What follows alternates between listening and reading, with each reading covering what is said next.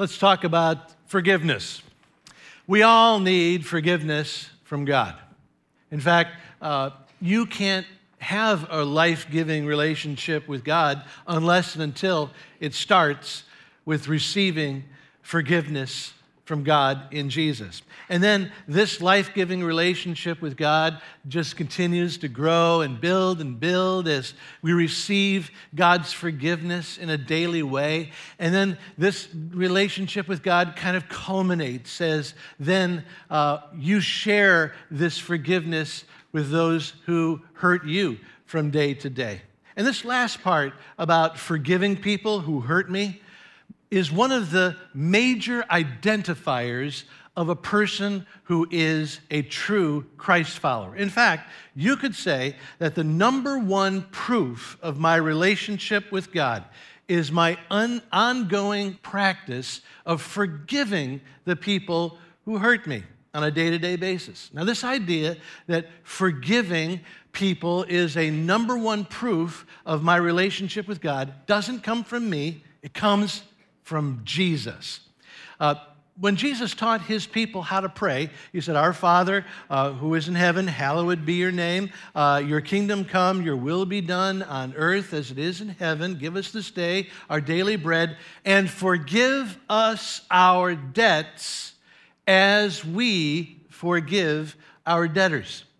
And then immediately after this prayer, Jesus then doubles down on this forgiveness part, saying, "For if you forgive other people when they sin against you, your heavenly Father will also forgive you.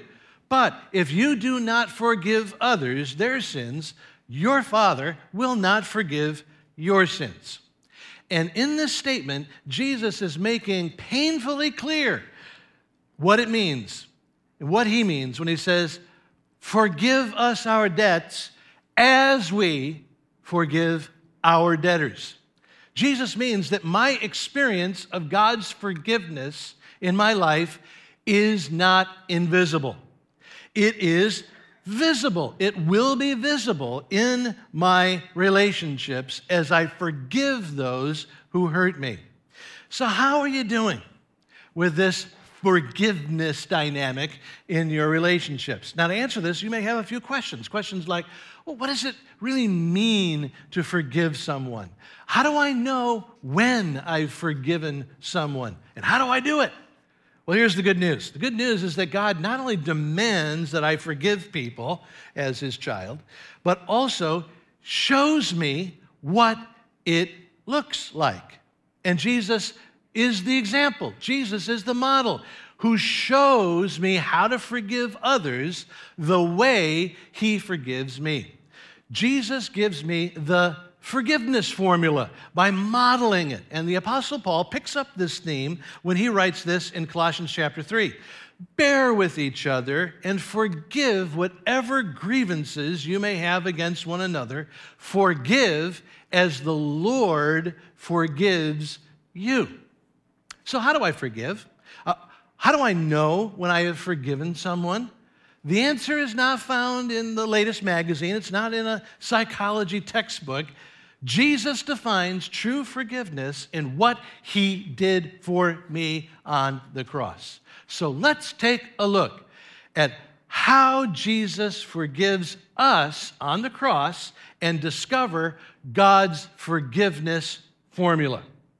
And Paul starts this process by highlighting the first part of God's forgiveness formula in the first chapter of that very same letter we were just looking at, Colossians, where he writes in chapter 1, "For God has rescued us from the dominion of darkness and brought us into the kingdom of the Son he loves, in whom we have redemption, the forgiveness of our sins," where that word, Greek word for forgiveness, means the release of our sins.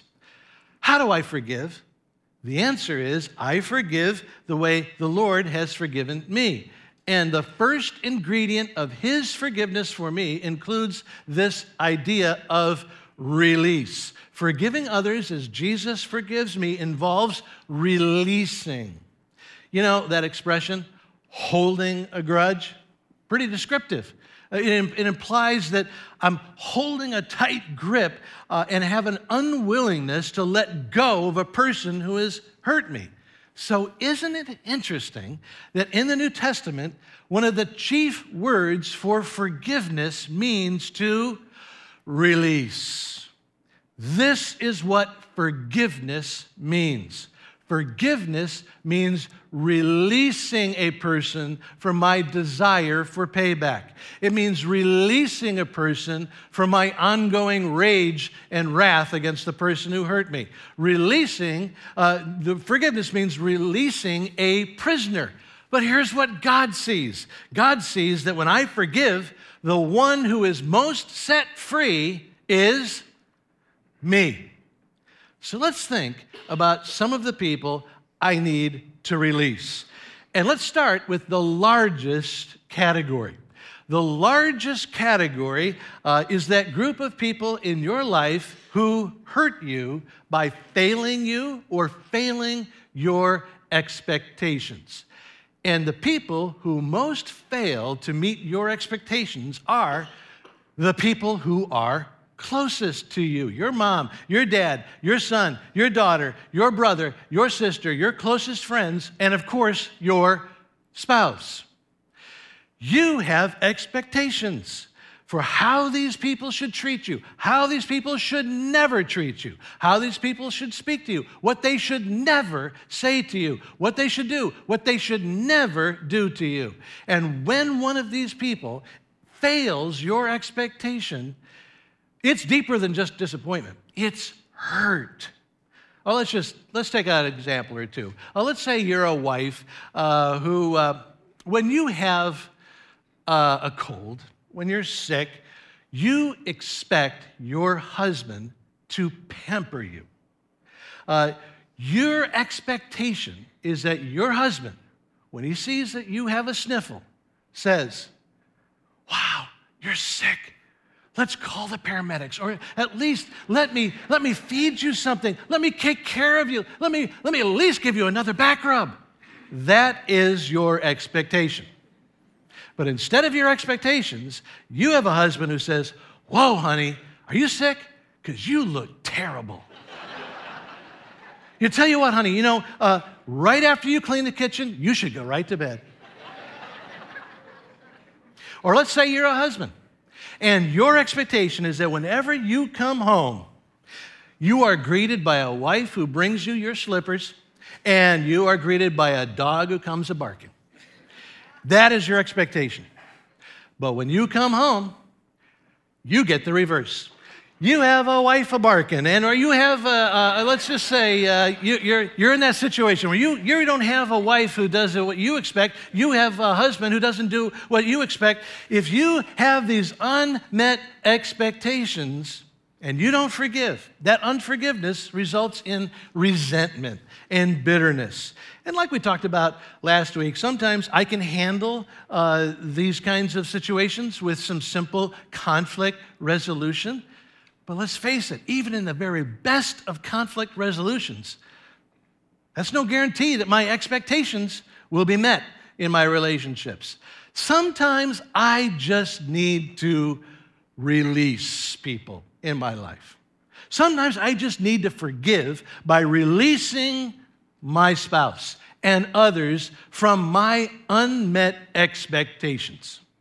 Relationships are full of disappointments.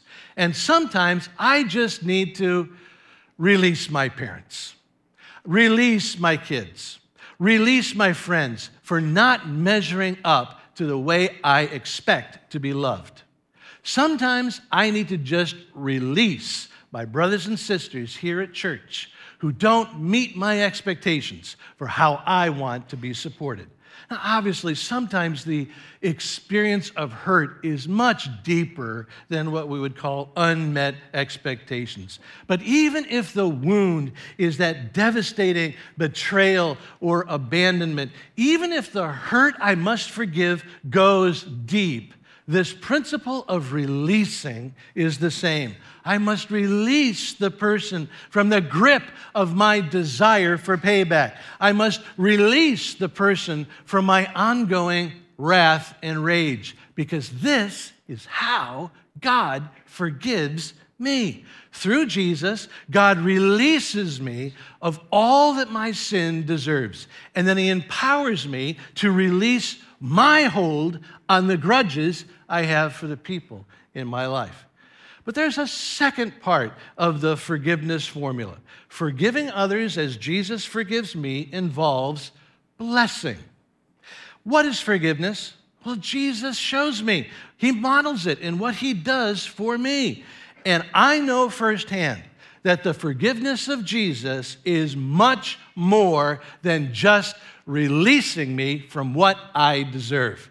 No, the forgiveness of Jesus includes showering me what I could never deserve. In Christ, God forgives me, and that means he blesses me with his indwelling spirit. That's how close he wants to be with me. His indwelling spirit who gives me joy and peace, and he dotes on me with a father's care. God showers me with blessing. And in the same way, Jesus calls me to a forgiveness formula that goes beyond me just refusing to, not pay back the evil or the offense that's been given to me. Jesus is calling me to a forgiveness that seeks ways to pay back my offender with good.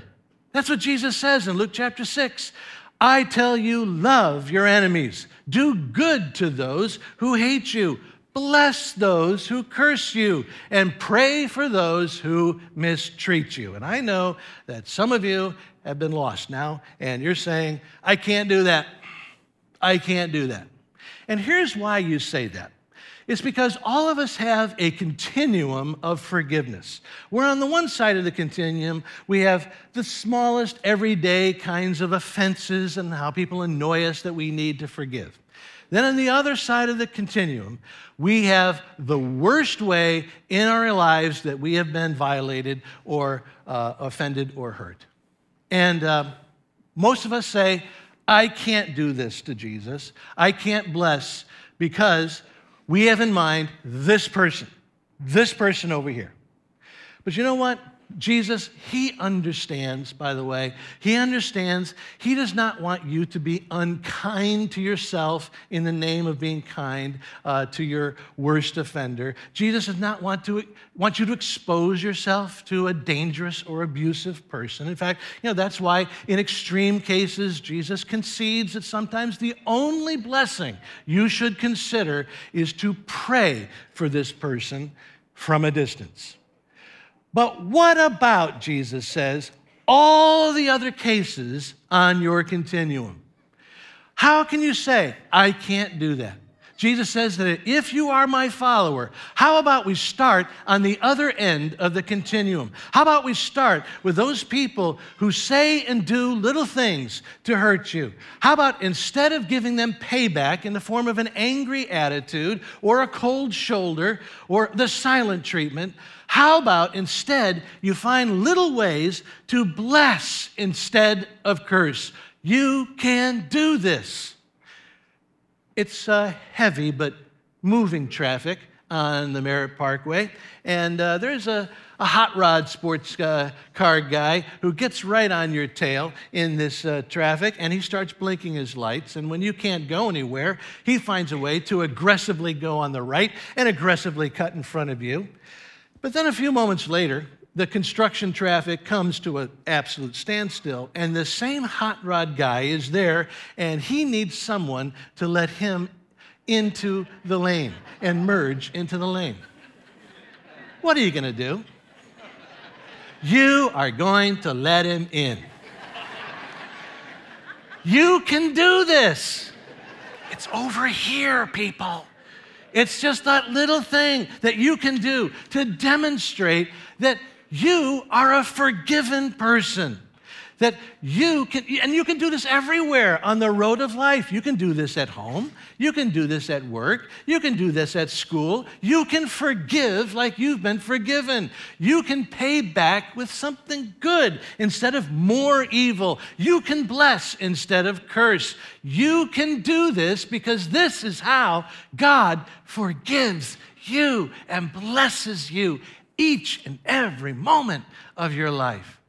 The third ingredient to God's forgiveness formula is compassion. Compassion is the act of understanding someone else's pain. And it is at the center of what Jesus did for me and for you on the cross. In the Gospels of Matthew, Mark, and Luke, there is the account of a Roman centurion who supervised the crucifixion of Jesus. And according to the Gospels, when Jesus gave up his spirit, this centurion declared loud enough to be heard over all the peals of thunder, "Surely this is the Son of God." And the centurion said this because he had seen hundreds of crucifixions. He had heard hundreds of men on the cross spewing out their hatred to him. The centurion was well acquainted with being the object of hate on those crucifixion hills. But when the centurion stood by Jesus' cross, it was different. And at first it puzzled him. He said, "I punch Jesus in the face, but all that comes out is love. I whip his back, but all that comes out is love. I nail his hands and feet, and all that comes out is love." And then to the centurion's amazement, Jesus looks at him and says, "Father, forgive them, for they don't know what they are doing." And the centurion is stunned to his soul because of all the men he had put on the cross, he had never been the object of compassion. And part of the forgiveness that Jesus shows me is compassion. He says to me from the cross, "Father, forgive him. He doesn't know what he's doing." Compassion is the act of understanding someone else's pain, even in the midst of your own. Compassion is the act of seeing that the person who hurts you is a hurting person. It's the act of seeing that the person who wounds you is wounded somewhere deep inside. Finding compassion in my heart for the person on the extreme end of my continuum is hard. In fact, it seems impossible. But yet God wants to set me free, even to the point of giving me compassion for the worst person in my life. And I know it sounds impossible, but I know it is possible. I know this kind of compassion is possible because this is what God did for me in the cross. Jesus models the true forgiveness formula. It is releasing plus blessing plus compassion. And Jesus models this from the cross. But you know, long before the cross, Jesus actually illustrated and taught God's forgiveness through stories. Like the story of a father who runs out to embrace a prodigal child. Jesus is still telling stories that model God's forgiveness and what it looks like. Jesus is still telling those stories today in the lives of his people. Here's one such powerful story.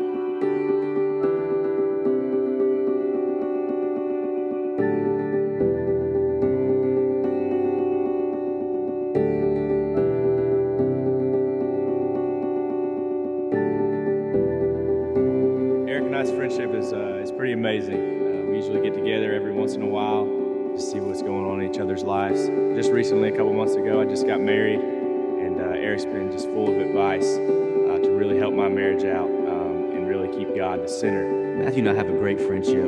He's a great guy. We get together and get to talk about what God's doing in our lives, what's going on at work, what's going on at home, just everything about life we share together. There's a bond, there's a camaraderie that's there that's, I think, just unique.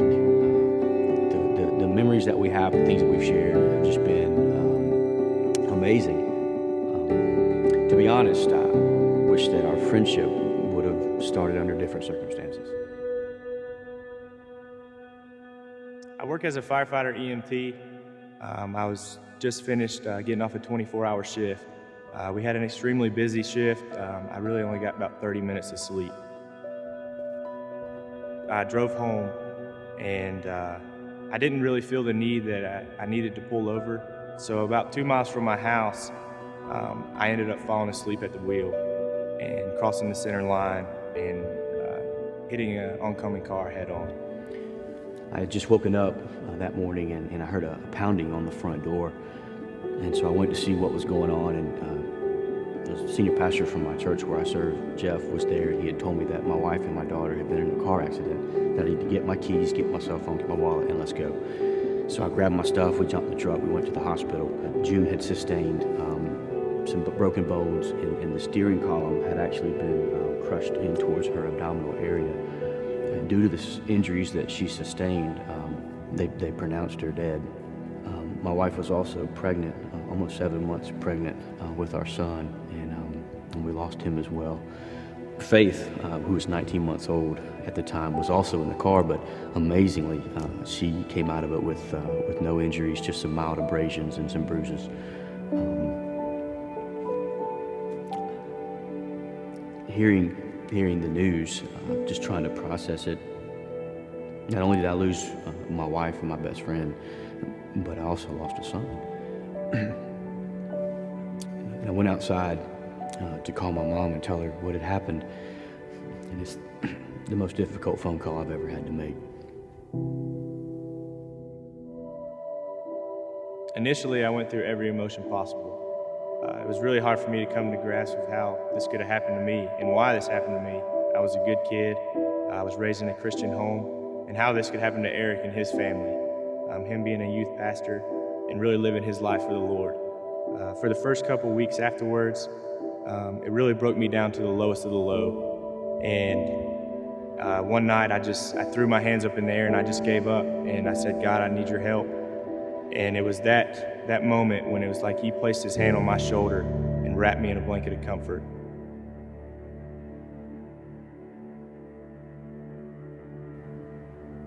Initially, it was tough not being able to talk to Eric because of legal issues. All I wanted to do was to make sure that he was okay and express my emotion and sorrow to him, and I couldn't. All everybody could tell me is that Eric was praying for me and wishing comfort upon me, and I really couldn't understand that, but I knew that was God working through him. So I got a call from the Solicitor General, and she was wanting to know how I wanted to pursue the case against Matthew. I could push for the maximum penalty, which possibly would have meant jail time, but would have definitely eliminated any hope of him being a firefighter in the future, or I could opt for a lesser charge. And I remember thinking that this would be a wonderful opportunity for God to get glory and for Christ to be lifted up. It's not going to bring June back, and I'm certain he struggles every day, just having to think through what happened. So I just decided to opt for the lesser charge as an opportunity, again, to demonstrate God's forgiveness and God's love. The day before the 2-year anniversary of the accident, I still had not spoken to Eric. I stopped at Publix to get him a card, just let him know that I was thinking about him and praying for him and his family. As I got out of my truck to walk into the store, I saw Eric walking towards me. There were just tears streaming down his face. I just walked up to him and I gave him a hug, and we embraced for a short time, and then I began to share with him kind of what God had taught me.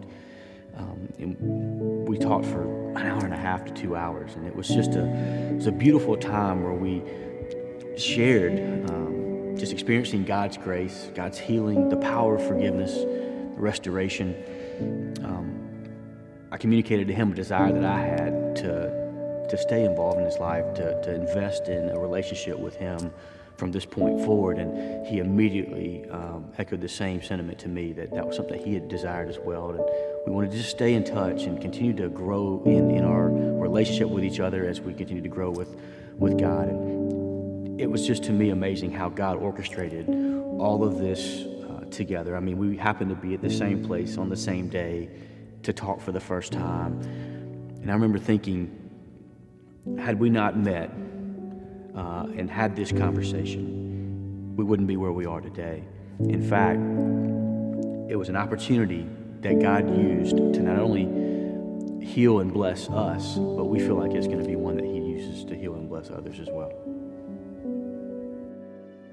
All I remember is Eric telling me that he wasn't mad at me and that he didn't blame me. And all I could tell him is how sorry I was.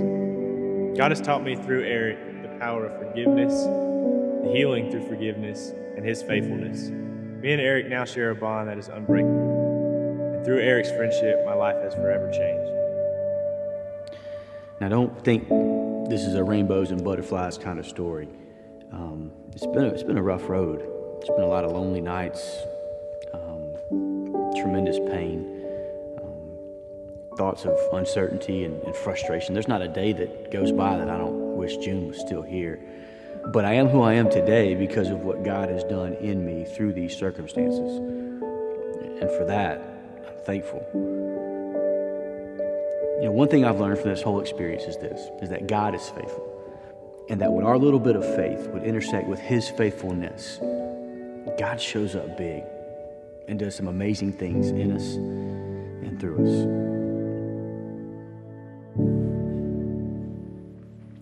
I thought maybe just in the last few moments here, I could just lead us in a little reflection on this story between Eric and Matthew. Because on one level, Eric and Matthew and their human story is actually a picture of God's big story in the gospel. If you are in Jesus today, then what Eric did for Matthew is what God does for you. Eric didn't just forgive Matthew for what he did. Eric didn't just release Matthew from punishment. Eric made Matthew his friend. And this is what God does through Jesus. God does more than just forgive you. God does more than just release you from punishment. God makes you His friend. And God doesn't wait to just bump into you somewhere along life's journey. God goes out after you. He runs after you to wrap you up in His complete, unconditional love and makes you His personal, forever friend. So if you follow Jesus today, this is true about you and God. But this truth comes with at least two imperative implications. And the first implication is that if you have a story like this of a relationship with God, a friendship with God, it is too good to keep to yourself. Just like Eric and Matthew have a story that is too good to keep a secret, if you have a friendship with God through Jesus, Jesus commands you to share it, to declare it, starting with baptism. If you have become God's forever friend through the cross, Jesus commands you to declare it through baptism. It's not about what you think, it's not about what you feel or what you would prefer. It's about following Jesus and what He says. And what Jesus says is that if you've not been baptized to declare this friendship with Him, you need to do that. And so right after this service, you're going to walk out the back door and you're going to go to the prayer room for a 10-minute or less briefing so you can be ready to be baptized in 2 weeks, June 24th. Don't worry about communicating your story. That's our job. It's on us. We'll make it easy for you. And do not say, I can't be baptized because I'm not perfect yet. None of us is perfect. You will be flawed forever to remind you that you always need the forgiveness of God. So if you have a forever friendship with God, you need to share it, starting with your baptism. That's the first imperative. The second imperative is that you must forgive as the Lord has forgiven you.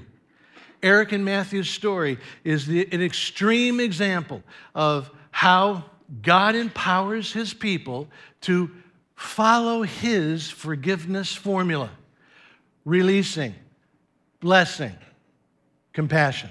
Releasing plus blessing plus compassion.